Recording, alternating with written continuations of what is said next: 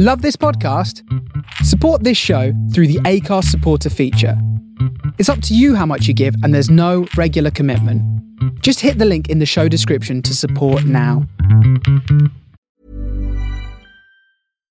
Hi, I'm Daniel, founder of Pretty Litter. Cats and cat owners deserve better than any old-fashioned litter. That's why I teamed up with scientists and veterinarians to create Pretty Litter. Its innovative crystal formula has superior odor control and weighs up to 80% less than clay litter.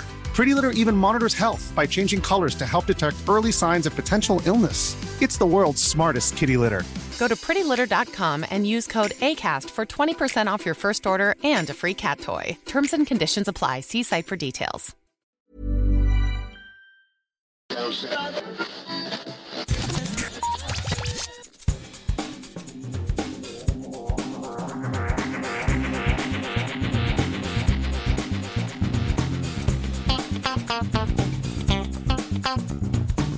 Hello and welcome to episode 393 of Geektown Radio. I'm your host Dave, and back with me this week is... To infinity and beyond! Matt, how are you doing? I'm good, David. How are you? I'm doing well, thank you. It's been a few weeks since you've been on. What have you been up to? I've been watching How I Met Your Father. Came back recently for its second portion of its season. And I've seen the first couple of episodes, got through a few of those at the weekend. Yeah, it's still quite good. It's got past that bit maybe of trying to find its feet, which was some of its earlier problem. The characters were perfectly fine and everything. They just didn't previously seem to have a massive amount of direction. And there's still, you know, odd random things that they do and things that happen like that, but we're getting a bit more into storyline of like Sophie's dad and what's kind of going on there. Won't get into spoilers, of course. There was an interesting person that popped up in the show which was quite good, so that's happening. There still is, I mean, it's supposed to be a fun silly show at points because it's got that in its DNA, and there was still like weird, well, not weird, but like silly things that were happening, and those didn't click quite so well. And you noticed a bit of like a change in tone where they were sort of having some conversations and some stuff was coming up about Sophie's dad, and like everybody's sort of like dead silent serious and everything. But I thought it's worked quite well. I'm starting to like the characters more. Again, like we discussed a little bit on Breaking Bad this past week about spin-offs and stuff. You know, spin-offs like this comes out and some people expect, oh, it should be as good as or better than How I Met Your Mother, which isn't always like a feasible thing to do with certain spin-offs. But as long as the spin-off is good enough in its own right and has its own, you know, I suppose reason for existing and stuff. I mean, obviously with this, it's just a change of lead character and stuff. And in terms of it being father instead of mother, so then you switch those parts around, obviously change the cast around and stuff. But I've been enjoying it, so I'm going to continue that at some point. Have you been watching that at all? Yeah, I've actually finished that second half run. It's enjoyable. And it isn't as good as the original because I don't think the casting's as good, and I don't think they gel quite as well as the originals did. But it is a perfectly enjoyable half-hour multicam studio sitcom, and we haven't got that many of those. So, you know, I was talking to a friend this week about sort of, you know, they were saying, why have they fallen out of fashion? And I'm like, I don't know, because they're relatively cheap to produce, I think, which is a blessing and a curse, because they are relatively cheap to produce, but equally, I think the audience have got wise to the fact that they are relatively cheap, and it's not seen as sort of quality programming. So it has a lesser value to it. And it's a very, very, very difficult thing to do well. For every Friends and How I Met Your Mother, historically, there have been like, you know, 30 ones that have failed to go past the first couple of seasons, you know? So I just think it's a very difficult thing to do well. And they do a reasonable job with this. It's just not quite there, but it's funny and it's a nice sort of half-hour watch, I would say. So yeah, I agree with you. It is almost frustrating to the point of like, because you had Big Bang, you've had Seinfeld, you've had How I Met Your Mother, you've had things like Friends, obviously, and some of these shows that I'm naming, like wildly culturally successful. I mean, I know Seinfeld finished a while ago. People still reference that, and they reference Frasier, and Everybody Loves Raymond. In fact, I saw an article yesterday about Everybody Loves Raymond. It was just like an opinion piece. Yeah, and like I said, there are some that don't quite make it over the line. There's some that get a bit further down the line, but then cancelled for other reasons, like Two Broke Girls, which was a good show. It had its problems, and in the end, I think writing was its problem, but that was still a enjoyable sort of show. But they're also not just cheap to make. They've got a nice, simple goal, which is you're usually dealing with a 20 to 30 something people in a place in America who are trying to figure out their careers and love lives. But it's not that part that's the interesting part. It's who the characters are, the will they, won't they's of the group, because people like that kind of stuff. And you just sort of go from there, I suppose. Obviously, things like How I Met Your Mother and Father have got different goals compared to, let's say, Friends and Big Bang. That's just sort of them living their lives, where with these two shows, it's about finding out who the person is and stuff. So, yeah. But still good stuff over there. Foundation obviously kept going. I'm assuming, it's on your list as well. So that's been very, very good. I'm caught up now. It's interesting how the way this show manages to not take itself off the rails with how complicated it could be is quite incredible, actually. And yeah, it is complicated, it is weird, and there are some, timey-wimey science stuff that doesn't make 100% sense, but you can get the gist of where, like when Harry's trying to explain something, for example, which he'll do many, many, many times in the show. It'll be like, okay, you don't understand 100% of what's going on, but you get the general gist. But then there's also supposed to be mystery to stuff and, that sort of thing. I've been really enjoying it. I agree with you. I mean, it's one of those things that when it came back for the first episode of the second season, I ended up going back and watching a recap because I'm like, I can't quite remember where everything fits together, and because it is very complex. This second season, they've handled the storyline so well, because in less experienced hands, it could be a very, very difficult thing to follow. And they've done such a good job. I think they released the first 2 episodes together, and by the end of that second episode, the direction that they're going in for the second season. And there are some odd things that happen in that show, and but it holds together really, really well. It's a very high concept, but incredibly well written, solid, proper full-on sci-fi series, and Apple are doing an amazing job with it. It's really, really good. Hopefully they get through the whole story, and Apple generally have been pretty good on renewing things. There's a few things that have got canned, but generally they're pretty decent about renewing stuff, and I hope they keep this going for a long while yet. It's very helpful when you have high production quality shows, and HBO do this as well, and you have few of them so that you can promote them better, because then you have less things to promote. Yes. And then people watch your stuff, because you can probably name offhand maybe 10 shows that are like really popular. Another one's obviously things like Ted Lasso and stuff. But it becomes a point with Apple, and they are becoming sort of the second HBO in that sort of way. Obviously, HBO's got more content, but they've been around a lot longer. Yeah. You have fewer but much more notable shows, and they get recognized more and that kind of stuff. So they're doing very, very good with all that. There is still some stuff for me to go and watch on there, and there's things coming up as well. But yeah, usually, I mean, I'm yet to see a bad show on Apple. I've seen shows that are not as good. I don't expect everything to be on the level of a Foundation or Ted Lasso or whatever.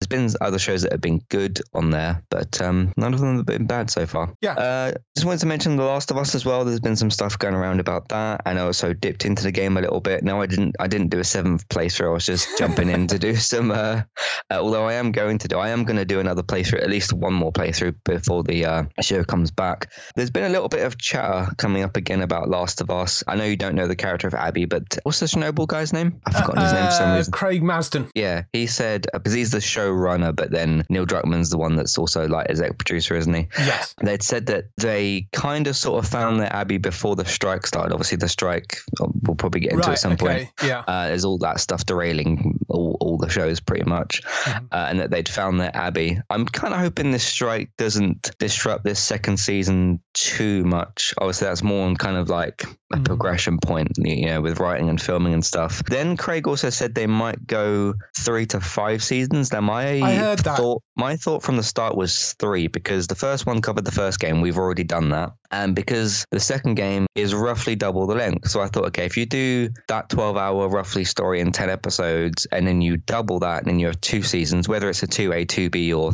3 and then 2, whatever. But then they might stretch things out a little bit more. The one thing I'm thinking they might do is, because there are quite a few new characters in the second game, because it's in different locations and all kinds of things, a bit like what they did with the first game, like when you had the Bill and Frank episode, like a whole 1 hour episode that focused on 2 characters. Yeah.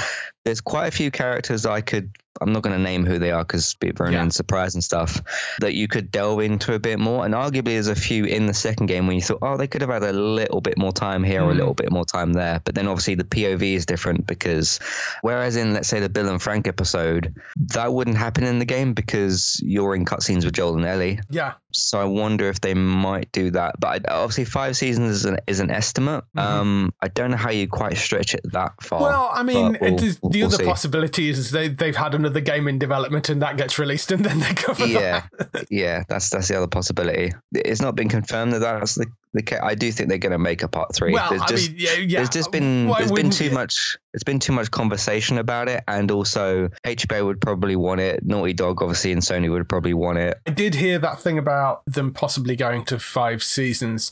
And yeah, I think you're probably right. If they do that, they'll either stretch the second game out over a number of seasons and put in more background episodes and do that sort of stuff. Or the other option will be that, by the time that they get to the end of the 3rd season, they've got a 3rd game out and that's the story that they follow for the next 2 seasons. I mean, we'll see. Because you've got to assume that there is, I know they've not officially said anything, but of course they're going to make more of it, because why wouldn't you? It's one of the Naughty Dog's biggest franchises. So. Yeah, up there with Uncharted and Crash Bandicoot isn't really Naughty Dog, but those sorts of ones.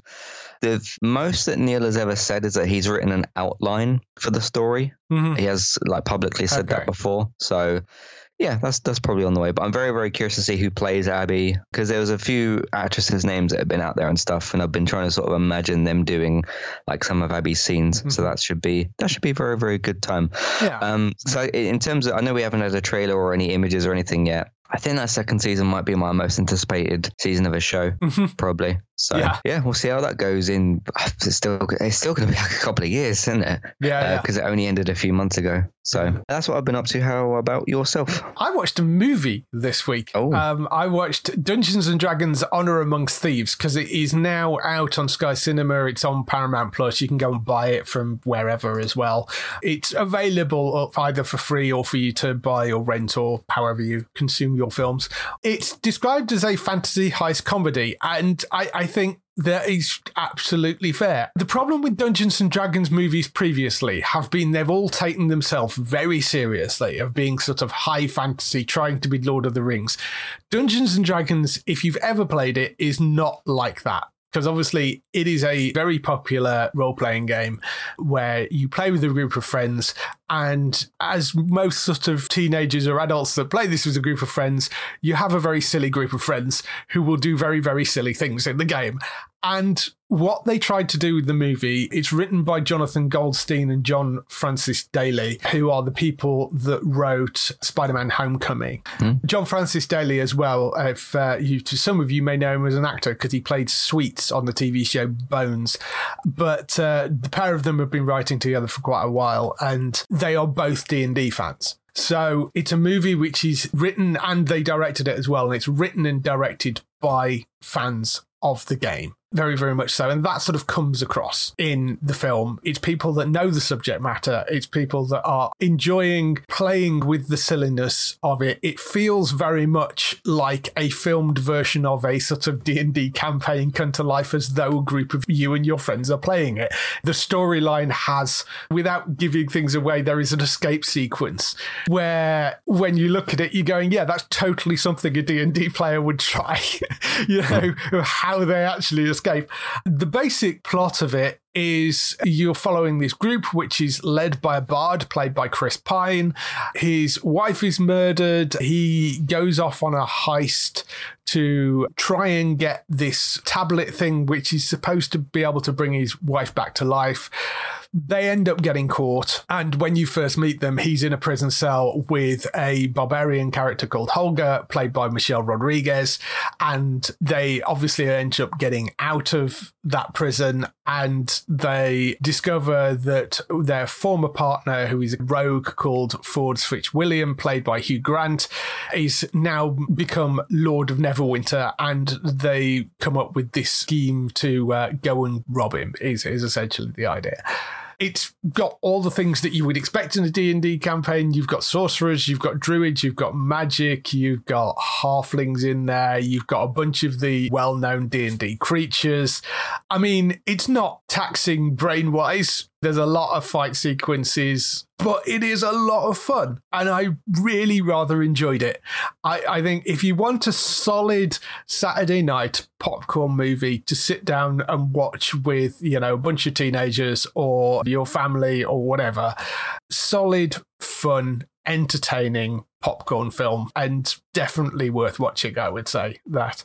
So have you caught this yet? No, I did see some good positive opinions and stuff about it, so that was nice. The only stuff I've ever seen of D&D itself is, I think, on like The Big Bang Theory when they played it a few times. Right. Okay. So I'm familiar with what it is and everything, but I've just not delved into it at all. Yeah, and I mean, you don't really need to know Dungeons and Dragons to go and watch the film. It's a fantasy comedy movie. If you've never played or seen anything to do with Dungeons and Dragons, you can enjoy it as just this fantasy comedy movie. If you've played D&D, there are references in there that you will get that work even if you don't know D&D as well, but there are extra little bits that you'll go, oh, that's the thing, and they said that name, and there are things like that. So there are little Easter eggs in there and bits that you will get a little bit more out of it, maybe if you do know D&D a bit better. But overall, still incredibly enjoyable. It's a really fun fantasy film. I would highly recommend going and watching it. But as I say, it's on Sky Cinema and it's on Paramount Plus for free, but you can go and get it from like Amazon and other places as well if you want to go and rent it or buy it or whatever. But that's Dungeons and Dragons Honor Amongst Thieves. The other thing I watched over on Prime is the Invincible Atom Eve episode. Have you seen this? Because it kind of came out and I'd completely forgotten that it came out, and then I was looking through something to watch. I was like, oh yeah, I sort of noticed it had come out, but I hadn't gone and watched it yet. I probably click on Prime the least of all the streaming services. There's no particular reason for that. It's just at the bottom of I'm sort of the same. Unless I'm watching something weekly, I don't go on to Prime all that much. Yeah. But I was looking through Prime and was like, oh yeah, I forgot that came out. So I went and watched it.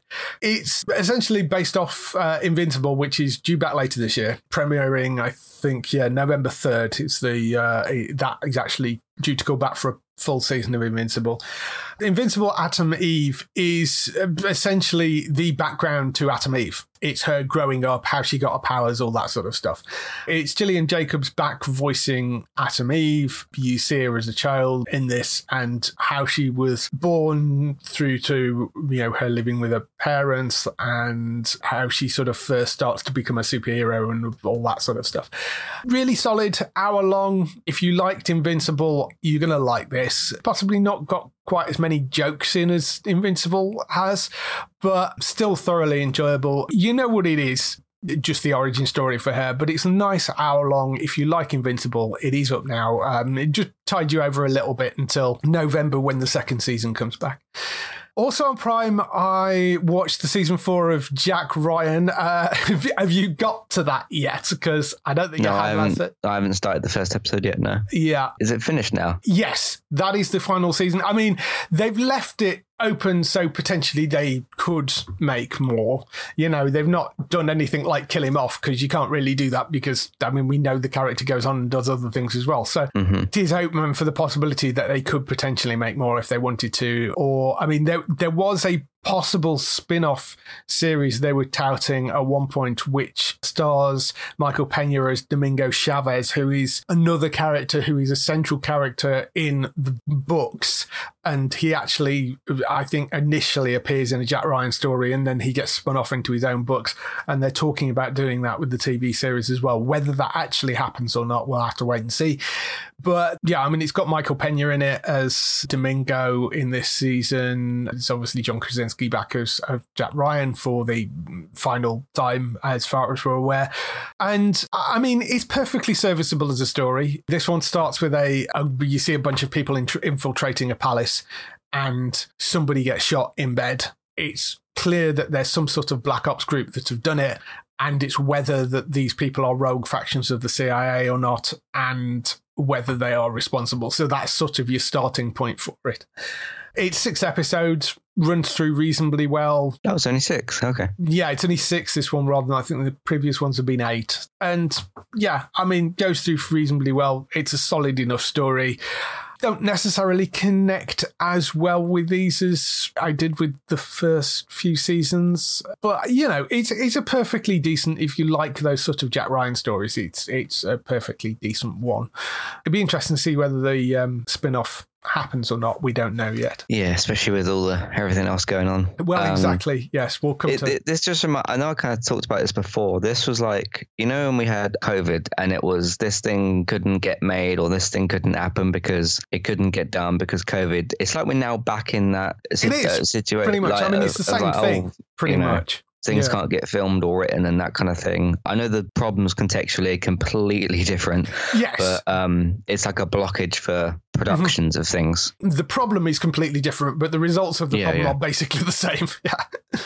Other things that I've been watching, Foundation, obviously, Billions, which came back, which has been great. Got Damian Lewis back as Axe, and that's been really good so far this season. Only Murders in the Building, which is just wonderfully fun. It's another great season of that. Gaming-wise, I'm kind of treading water in the gaming space at the moment because Starfield launches on the 6th of September. And I kind of don't want to be in the middle of something else when Starfield launches. Yeah. Robert said the same thing to me. Yeah, because I'm like, the new Baldur's Gate is out and I've not bought it, partly because it's 50 quid and that's quite a lot of money to spend on a game. And also because I don't want to be in the middle of playing that when Starfield drops. I want to be able to just drop whatever I'm playing and just pick up Starfield. So I've sort of been looking around at other smaller games and things that have been kind of interesting to me, but are not necessarily huge things. So Mad Games Tycoon 2 I've been playing around with, which is a building game where you run a game studio. It's funny, they're all slightly off-brand names, so you have things like a Y-Box rather than an Xbox and stuff like that. Apparently there is a mod you can get for it which actually puts genuine game names and genuine dates and genuine hardware and software and all that sort of stuff actually into the game, which I might have a playthrough with that turned on, but obviously they didn't pay licenses for anything, so that is not how the base game is. There's one called Terra Nil, which I rather like. That's quite a sort of gentle puzzle game, I guess, is probably the way to... It's sort of puzzle building game where you land on a planet and you've got to terraform it by moving sort of lakes around and putting things down that spread seeds and sort of that kind of stuff. Really rather enjoyed that. That's called Terra Nil. And the one that I'm really sort of stuck into at the moment is called Dave the Diver. And this, if you've not seen it, is brilliant. It's a very sort of casual single-player adventure RPG game. It's pixel graphics, you know, side scrolling sort of pixel graphics, but it's really beautifully done. I mean, really, really decent quality. You play the character of Dave, who is a diver, as the title suggests. During the day, you go out and you are diving to catch fish and other things that have fallen into the ocean. And at night, you help your friend run his sushi restaurant. So there's a sort of restaurant mini game thing in there as well. But there is a story that runs through it, which is about things that you find under the sea, without giving too much away in that. There is stuff that you find under the sea which sort of drives this story forward. Really, really, really enjoyable and very sort of casual. You know, it's the type of thing you can pick up, play for half an hour, put down. Very, very beautiful. It was really, really lovely, and I'm thoroughly enjoying playing through that. It's, like I say, little sort of pixel graphic RPG game, but I would highly, highly recommend that to people. It's really solid. That's all the stuff we've been doing this week. Let's move on to some TV and film news.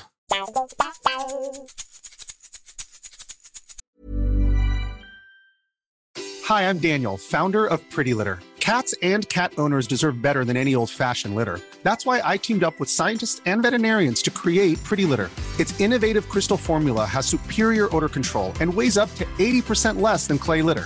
Pretty Litter even monitors health by changing colors to help detect early signs of potential illness. It's the world's smartest kitty litter. Go to prettylitter.com and use code ACAST for 20% off your first order and a free cat toy. Terms and conditions apply. See site for details. So we kick off the TV and film news with the renewals, cancellations and pickups. A couple of the cancellations, as we were talking about earlier on, these are related to the strike, and this is what we saw when COVID happened as well. It's because of long delays, things started to get cancelled. Both of these are reversals, so these are things that were given second seasons and they've now been removed and had those second seasons taken off them. The first one, which I'm kind of annoyed about, is The Peripheral, which was the Prime Video series, starred Chloe Grace Moretz, and it's based on the William Gibson novel. It's from Jonathan Nolan and Lisa Joy, the Westworld people who are the producers on it. I thought it was really solid. Apparently its numbers did okay as well, but they have decided that for a variety of reasons, mainly due to the fact that it was going to cost an inordinate amount of money because they needed to hold on to the sound stages, because obviously they've got sets up and they have to pay the company to keep the sets up in those sound stages. It was already going to be quite a long wait for the next season anyway, and because of the fact that they're now not filming, it would have missed its 2024 launch and pushed it into 2025, which messes up a whole bunch of scheduling for Prime. They've decided it's just better to let it go. A really, really unfortunate shame that, because it was a very solid show. This is what I was alluding to earlier with these sorts of things. This is sort of the first of them, or at least the first I've noticed of them. It is the first, yeah. And it just reminds me of when things like Teenage Bounty Hunter and what was the other show? I'm Not Okay With This. And also, what was the other one? Society or something like that. They're all Netflix shows. Society and all those were casualties of COVID. Yeah, it kind of reminds me of that, which we don't want to go back to that kind of stuff, because now not only have we got, I'll just call them people in suits who are too greedy and have essentially domino effect after domino effect have caused this in a way, because it's you don't want to pay people who, from what I've continued to read and see, not paying anywhere near enough as what I thought they were, at least should be paid. I keep seeing these reports of like these actors saying, I got this residual for this, and some of them residuals are zero. Actually nothing. It's and some like, of them or 0.03 cents. It will cost them more to have sent the check to them than the actual check was. You know? It's a big problem. And I do keep seeing actors on like Twitter and Instagram posting with their strike signs and stuff. And it's one thing after another, and we've ended up here. Unfortunately, just hope this doesn't continue, and because we don't want our favorite shows to get cancelled. No. For whatever reason, but obviously this is more of a silly, avoidable reason. If it's something like it's a bad show and it doesn't get numbers because people don't like it, but then there's a few people that do, that's a more normal situation. With something like this that should and could be more avoided, it's just a big shame. Yeah, they've actually cancelled another one as well, which was the baseball drama A League of Their Own. That was also renewed for a second. It was going to be the final season, but that was renewed for a second season because initially they wanted to cancel it by the sounds of it, and then there was sort of a bit of a backlash, and they came back and said, okay, we'll make a second and final season of it. They've now reversed that decision and gone back on and said, no, we are going to cancel it due to the strike. And the co-creator of it has called them out on that and basically said blaming the strike for this is BS and cowardly on behalf of Amazon. So yeah, I mean, I think there might be a certain amount to that of like, well, we didn't really want to make it anyway, so they're using the strike as cover, but as an excuse. Yeah, with The Peripheral, the numbers, as far as we know numbers, because we don't know numbers particularly well for any Amazon or any streaming shows, which is wholly part of the problem, but the numbers for The Peripheral seem to have been pretty solid. I don't know what the numbers were like for A League of Their Own, but they were kind of half-heartedly making a second season by the sounds of it, and they've now decided to can both the second seasons of those, having previously ordered them. So yeah, that's a real shame. In terms of the renewals, though, we have got a number of them. A couple from the BBC. BBC have renewed Show Trial, which is returning for a season 2, but it's an anthology series, so all new cast. Adi Akhtar, who you might know from Sherwood, Utopia, I think people will probably know him from more than anything else. Certainly that's where I know him from. Natalie Armin, who previously starred in Home, Forgotten, and was in The Batman. Michael Soka, who was in The Gallows Pole, Chernobyl, This Is England, and Being Human. He was on the lead cast in Being Human. Show Trial was a show which centres around a hotly contested criminal trial that divides the nation. This one is when a high-profile climate activist is left for dead in a violent hit and run. He uses his dying moments to identify his killer, a serving policeman. That sounds like it could be quite good. I never watched the first season of this, and it was on my list, and I just didn't pick it up. And it might be, whilst there aren't that many things that I'm following on a weekly basis right now, so it might be one that I go and actually check out the first season of this now they've picked it up for a second one. That's Show Trial, so that's coming back for a second season. BBC have also ordered 2 more seasons of Waterloo Road. That's in addition to the 13th season, which is upcoming, which they've already actually filmed. So 3 more seasons of Waterloo Road incoming, which they're pretty sure they're going to keep that around for a while yet, because it was off air and then it came back during the pandemic, I think, and then and that sort of revitalized it, and it's now one of the highest things on iPlayer apparently. So yes, they've renewed it for 2 more seasons. I did used to watch the old version actually. When was that? 10 years ago or so? Ran from 2006 to 2015. That sounds about right. Yeah. And then returned with brand new episodes at the start of 2023. Yeah, I remember really, really enjoying that quite a lot. Is it? I can't really remember what happened to some of those characters. Is it the same cast, or is it new? Is it a reboot, or some of the same cast? It's not a reboot. It is a continuation. So it's some of the same cast come back. Angela Griffin, I think, is still in there. Some of the other cast are still in there. Obviously, it's only a bunch of kids because years moving people forward. Get older. Yeah, and I think some of the job roles have changed. Like I think Angela Griffin in the original series was a teacher, and I think she's now the headmaster, I think is the setup for it now. So they've kept some of the cast around, but their job positions are different just because people get promoted and stuff. So it is a continuation series. So I think if you like the original show, there's no reason why you shouldn't like that one. Now it's back. So yeah, there's a couple of seasons up already of the new version on iPlayer, and then there's another season 13 coming, and they've ordered 2 more seasons after that as well. Also, BBC has renewed a series called Granite Harbour, which is returning for a second season. That's, I think, a BBC Scotland show. So BBC renewing a lot at the moment, which is probably sensible given that you can still make shows in the UK and you can't make shows in America right now. And the only other bit that we've got in terms of renewals is Warrior Nun, which we mentioned a while back. The EP of the Netflix series had announced that it was going to return in some form. He has now announced that it's going to come back as 3 feature films. That's how they're doing it. So 2 seasons on Netflix, and then there will be 3 feature films that are going to have the same cast, and he's going to round out that story. That's what they're doing, apparently. We don't know where those films are actually going to land because it won't be on Netflix. It will be somewhere else. I was going to say, am I going to be watching Warrior Nun on the big screen, or is it going to be somewhere else? I don't know. I mean, they're saying feature films. I rather suspect that there'll be streaming releases somewhere. Yeah. They aren't going to be Netflix, I don't think, by the sounds of it. So yes, so that's good news. Yeah, that's very, very good. I remember I went to watch the second season and it got cancelled, so I didn't. So I guess we'll go back and watch that. Yeah, there was a very, very big, and I was with the fans of like the big outcry. And that was at a point, Netflix has kind of calmed down on it a little bit. I mean, they've had to, otherwise they'll literally run out of shows, where they just kept cancelling stuff over and over and over again.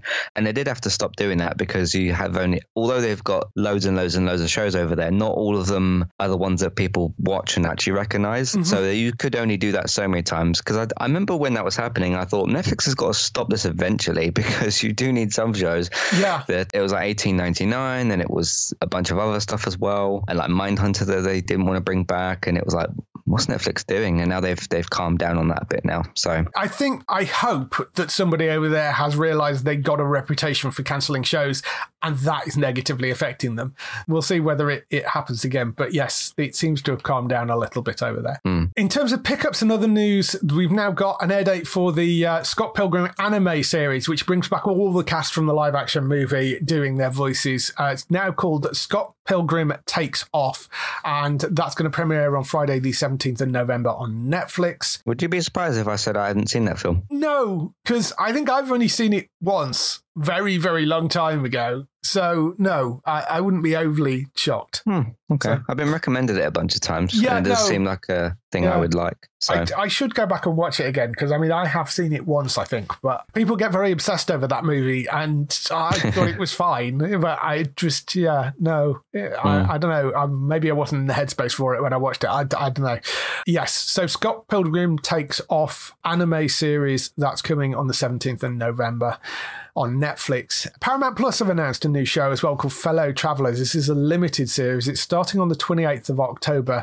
Not sort of genre thing, but I thought it sounded kind of interesting because it's a limited series. It's a love story and political thriller from Ron Naswana, who is the writer of the movie Philadelphia, the Tom Hanks movie, and he also wrote on Homeland and Ray Donovan as well, so very, very good writer.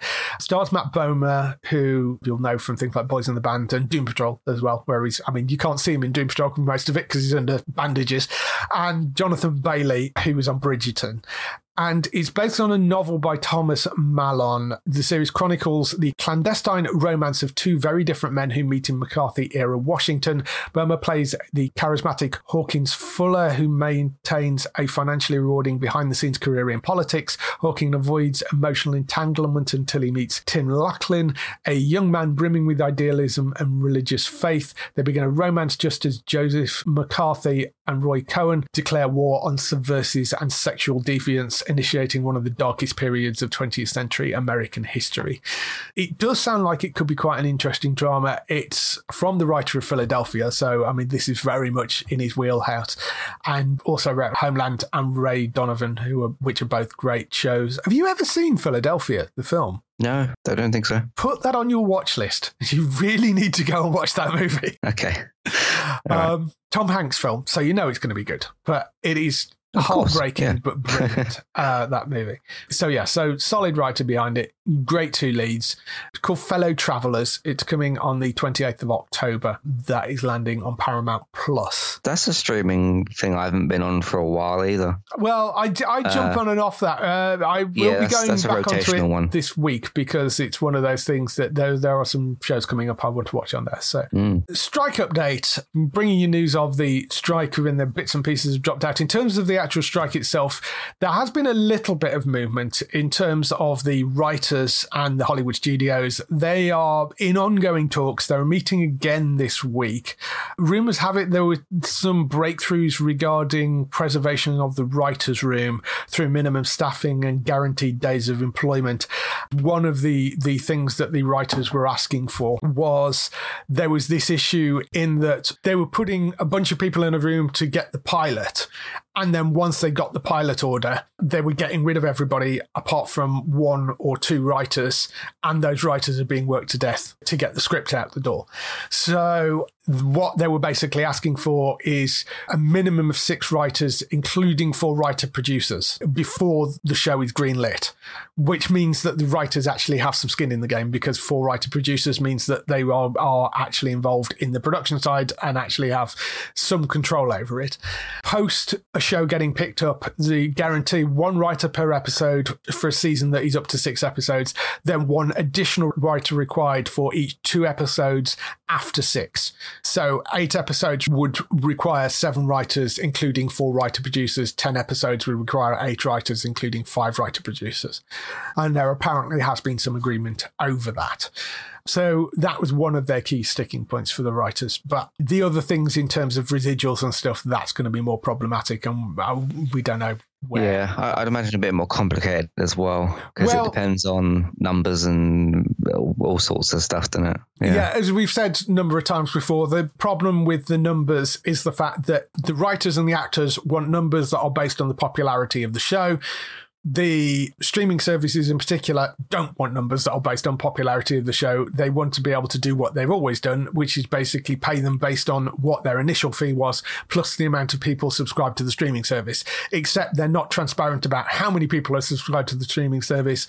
And the problem with moving on to the other system of basing it on how popular the show is means that they need to release numbers of how popular shows are, which, as we know, they're notoriously reluctant to do.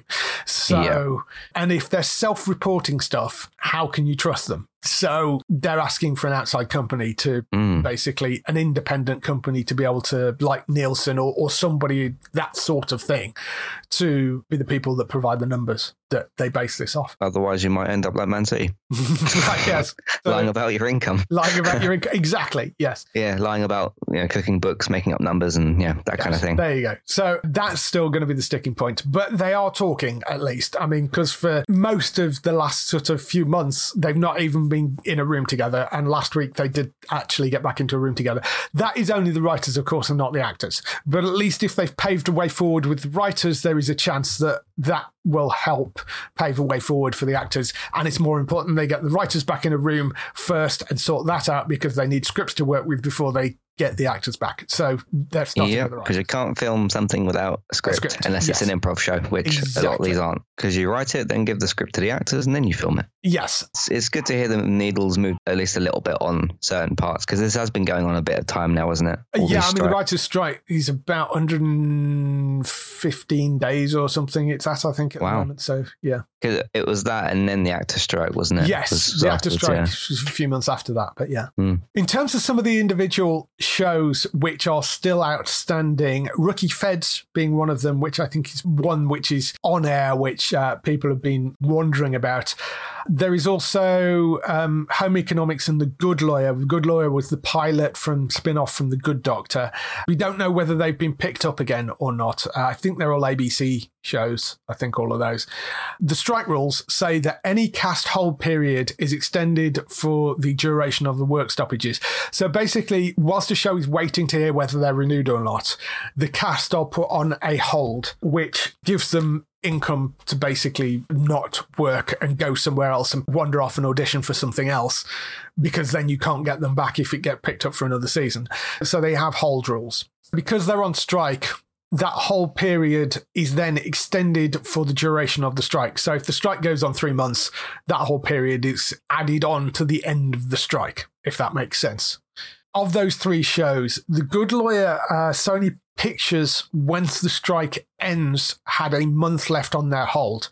So it basically means that when the strike ends, ABC will have a month to decide whether they're going to turn that pilot into a TV show. Home Economics, the cast's options were extended for 60 days because they were actually up in June. So the strike started 2 weeks after that, means the actors will be under option for another month and a half. So when the strike ends, they've got another month and a half to decide whether they're going to pick that up again. Rookie Feds was on a slightly different schedule. So the options for the cast are not up until the end of October. Once you subtract the strike time out of that hold, it means it can be as late as December before they decide whether they're going to pick that show up again. It basically means that they can go back. There is a possibility that these shows can come back when the strike is up. But it's also possible that the network can get to a point where they go, it's too expensive. If it's been made by an outside studio like Sony, they might go, actually, we don't want to leave the sets up in the soundstage. It's costing us a fortune to pay to have them sat on a soundstage. So we're just going to not make any more of it. It may be that ABC decide, actually, we don't think we need this. We're not going to pick it up anyway. So they may get cancelled before then. They may come back. We don't know at the moment, but there is, they're all still in limbo, those shows, basically. One thing that does keep coming up, and something you've mentioned a few times there, and in the past for other shows that got cancelled in different situations, is like sets and paying for them and keeping them up and that kind of stuff. Because I remember with what was it, The Expanse, when that got cancelled on Sci-Fi, then moved to Amazon. Wasn't it that like Jeff Bezos really liked the show or something, and he literally bought it for his own because he's I think that was the story, which is quite a cool thing to do actually. Yeah. I was like, hey, I really like this show, I'm going to go and buy it so I can put it on my thing. Is that once a show gets cancelled for whatever reason, is about keeping, because that's like filming space, isn't it, and like studio space and stuff. Because I remember even going back to, correct me if I'm wrong, I think it was with Batwoman and with Legends of Tomorrow. They both had issues that were similar to that. Well, which was the well-known one from DC was Swamp Thing. The reason Swamp Thing didn't get picked up for a second season was because that beautiful swamp set, which looked great on camera, was costing them millions to have that left up. Because obviously, you know, it's a thing that's full of water and all that sort of stuff. It was costing them a fortune to have that left in a soundstage. And the reason that it got cancelled as quickly as it did, one of the reasons was it was just costing them oodles of money to have that left in a soundstage because they couldn't take it down in between shooting seasons. And rather than just renew it and say, okay, put everybody back, you know, I don't know whether the scripts weren't written or for a second season or whatever, but they basically said, look, it's going to cost us an absolute fortune to leave that set up. So we're just going to cancel the show. I mean, that was actually one of the driving factors of it. Yeah, that was after it was like the first episode came out. And then they went, it's cancelled. Or something. Yeah. But yeah, that's an issue that keeps sort of cropping up as well. It's things like sets and paying for that kind of stuff. So if you're wondering about sort of when this might get resolved, the deadline that they've sort of got, unofficial deadline, but the deadline they've kind of got is Labour Day, which for the British people among you is September 4th. That is basically a deadline for the strike to end in order for the broadcast networks to be able to get at least 13 episode seasons of things like, you know, their procedural shows out. So if you want to get your sort of Chicago's Law and Orders and that sort of stuff done, the strike has to end by Labor Day, September 4th. If it's still going on after that, you are basically not going to get episodes coming back of those shows. If they can end the writer's strike by that date, there is a possibility that you might get half seasons. So you might get 13 episodes out. You won't get them coming back this year. You will get them coming back in February. So not what the Americans call the fall season, but when shows like that usually go on their Christmas break, they usually come back January, February. There is a chance that you could get them sort of back in February and have half seasons of those. I mean, whether that happens or not, very much it depends on how the negotiation goes. So we'll see. Yeah. A couple of other little bits of news popped up as well. Apple dropped some first look photos of a show called Monarch: Legacy of Monsters, which is a series based on Legendary's Monsterverse, which is the Godzilla and Titans movies. So it's based in that same world. It's a TV series that is based in that world of those sort of monsters. The TV series follows two siblings following in their father's footsteps to uncover their family's connection to the secretive organization known as Monarch. Clues lead them to a world of monsters, ultimately down the rabbit hole to Army Officer Lee Shaw, played by Kurt Russell, and Wyatt Russell, taking place in the 1950s and half a century later, where Monarch is threatened by what Shaw knows. So it's a dramatic saga spanning 3 generations to reveal buried secrets and the way epic earth-shattering events can reverberate through our lives. So that's rather a cute idea, is you've got Kurt Russell and Wyatt Russell, who I'm guessing is his son, actually playing the young and old version of that character, which is kind of cool. The series is co-developed by Chris Black, who worked on Severance and Star Trek Enterprise and Outcast, and Matt Fraction, who worked on Hawkeye. Max Shankman, who worked on WandaVision, directs the first 2 episodes. I mean, good people involved in it. Yeah, some good CVs there. Hugely been into the sort of Godzilla versus Kong films, but it is part of that whole Monsterverse thing. So I maybe should go and watch some of those movies, because I've never really leapt at them, but we'll see. The only King Kong thing I saw was the Jack Black film. Yes, I saw that one. Was that good? I can't remember if that was really good or not. Yeah. I think it was a PS2 game as well. It was in that sort of day and age. I've heard endlessly good things about this little saga of like Godzilla versus King Kong and that. Yeah. So it might be one worth checking out. If this connects to that in an interesting way, that might be good. I know they're doing another film as well because they're really quite successful. Yes. They've sort of been like quietly successful. Like it's got a small crowd, but that crowd really seems to love it.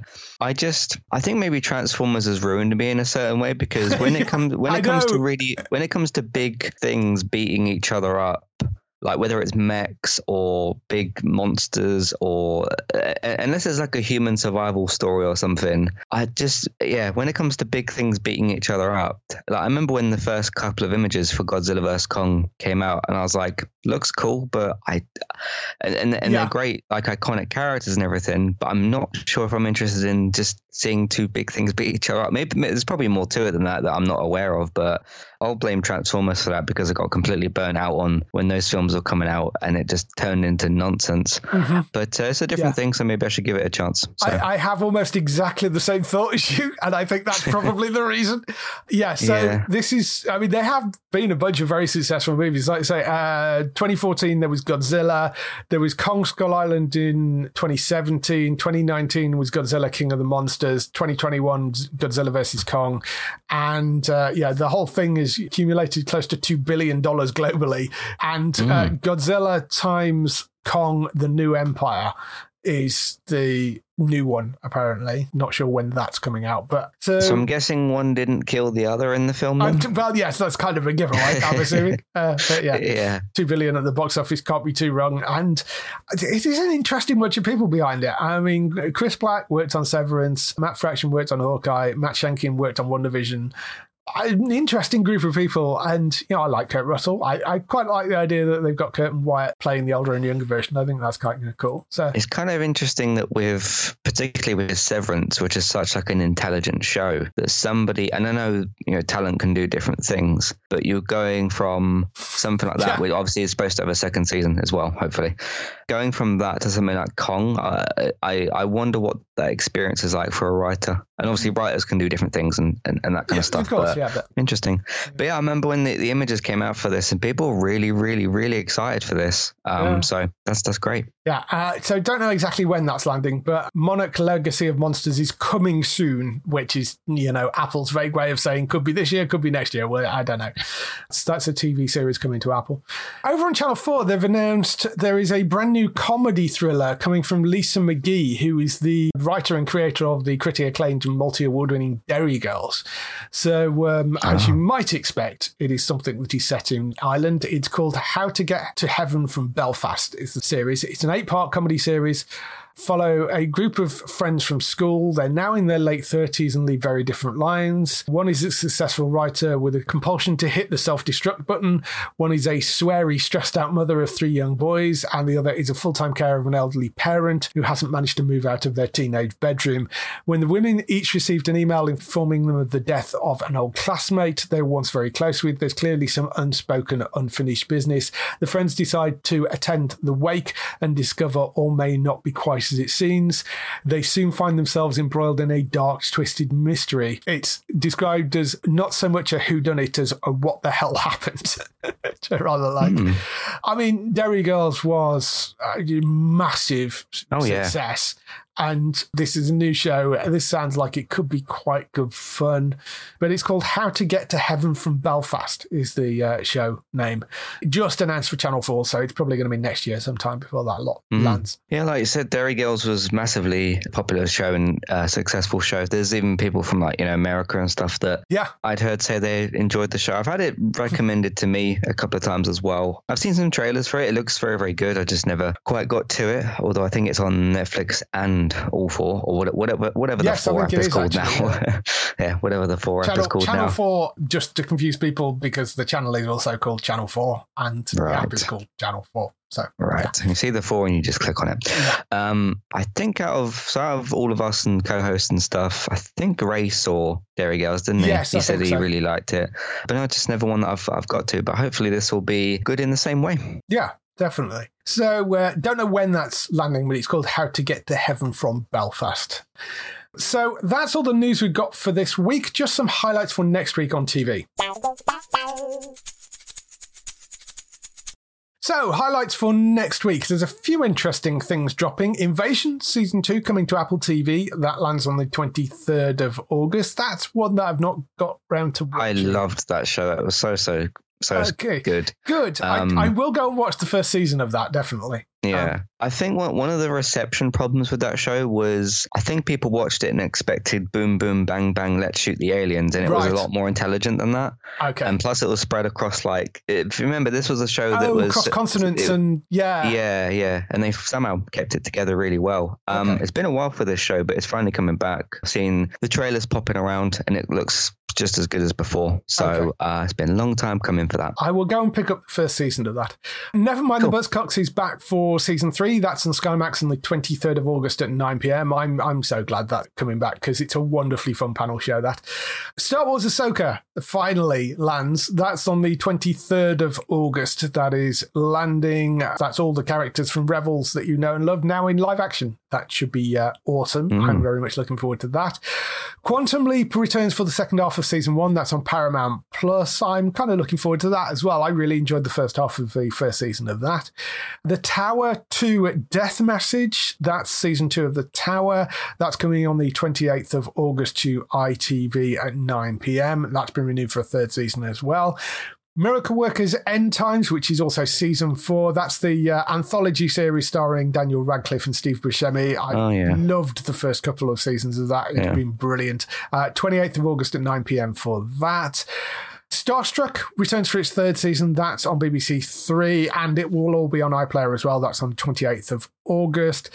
And So Help Me Todd, which is a show about a directionless PI who joins his talented lawyer mother at her firm. That's coming to Alibi on the 29th of August at 9 p.m. That's a CBS rookie-style comedy-dramedy thing. You know the sort of stuff. But if you like those sort of shows, which I generally do, that's called So Help Me Todd, and that's Alibi 29th of August at 9 p.m. for that. That's all the shows coming over the next week. If people want to find more of you, where can they find you? If you would like to do so, entertainmenttalk.org and your podcast platforms for TV, games, films, May Night podcasts. It was a busy old weekend for football. Unfortunately, the Lionesses lost, which was a shame, but they're still done incredibly well, which was good. May Night are back, such as the Premier League. There's still a few things to sort out in the team, but things are going okay. We're still doing Breaking Bad, still doing Gaming Talk, a few film reviews I've been doing. Saw Spider-Man Across the Spider-Verse. When was that? That was recently. Absolutely loved that. That was just brilliant. That was one of the last showings in my local area as well. So I'm very glad I saw that on the big screen. So there's that. I'm currently working on classic reviews. That season, that'll be the 5th season. That'll be out later this year. I've got a couple more things to do for that. That's what we're doing at the moment. There's been some other, odd episodes of stuff that I've done and things like that. So that's me. Yes, so go and check Matt out over at entertainmenttalk.org. For other people involved in the show, you can go and find Bex on twitch.tv/Trista Bytes. That's BYTES. She raised about 800 quid for charity over the weekend. She over the last week. So, doing lots of charity streams over there. I think she's over at Gamescom, the big, massive German games thing. She's going over to that. So I'm not sure whether she'll be streaming while she's over there. But that's this week, I think. Yeah. Yes. So she's over there, I think, this week. But keep an eye out on her Twitter feed, or X feed, or whatever you're calling it. It's Twitter. It is Twitter. But yes, basically everywhere on social media, she is Trista Bytes, BYTES. So you can go and find her there. And Daryl, you can find at HollywoodNorthNews.net for all those TV series which you love, which are shot in Canada. For us, you can go to the website at geektown.co.uk throughout the week and see all the latest air date information. If you want to get in touch with your questions or comments, email us on podcast@geektown.co.uk and leave a message on the website post. Find us at Geektown or on Twitter, X, whatever. You can find us over there, or on Facebook at facebook.com/Geektown, on YouTube at youtube.com/Geektown, on Blue Sky at Geektown as well. You can find us on there, and on Instagram at Geektown UK, on TikTok at Geektown UK, and on Threads at Geektown UK. That is everything. We shall see you next week. Bye-bye. Goodbye.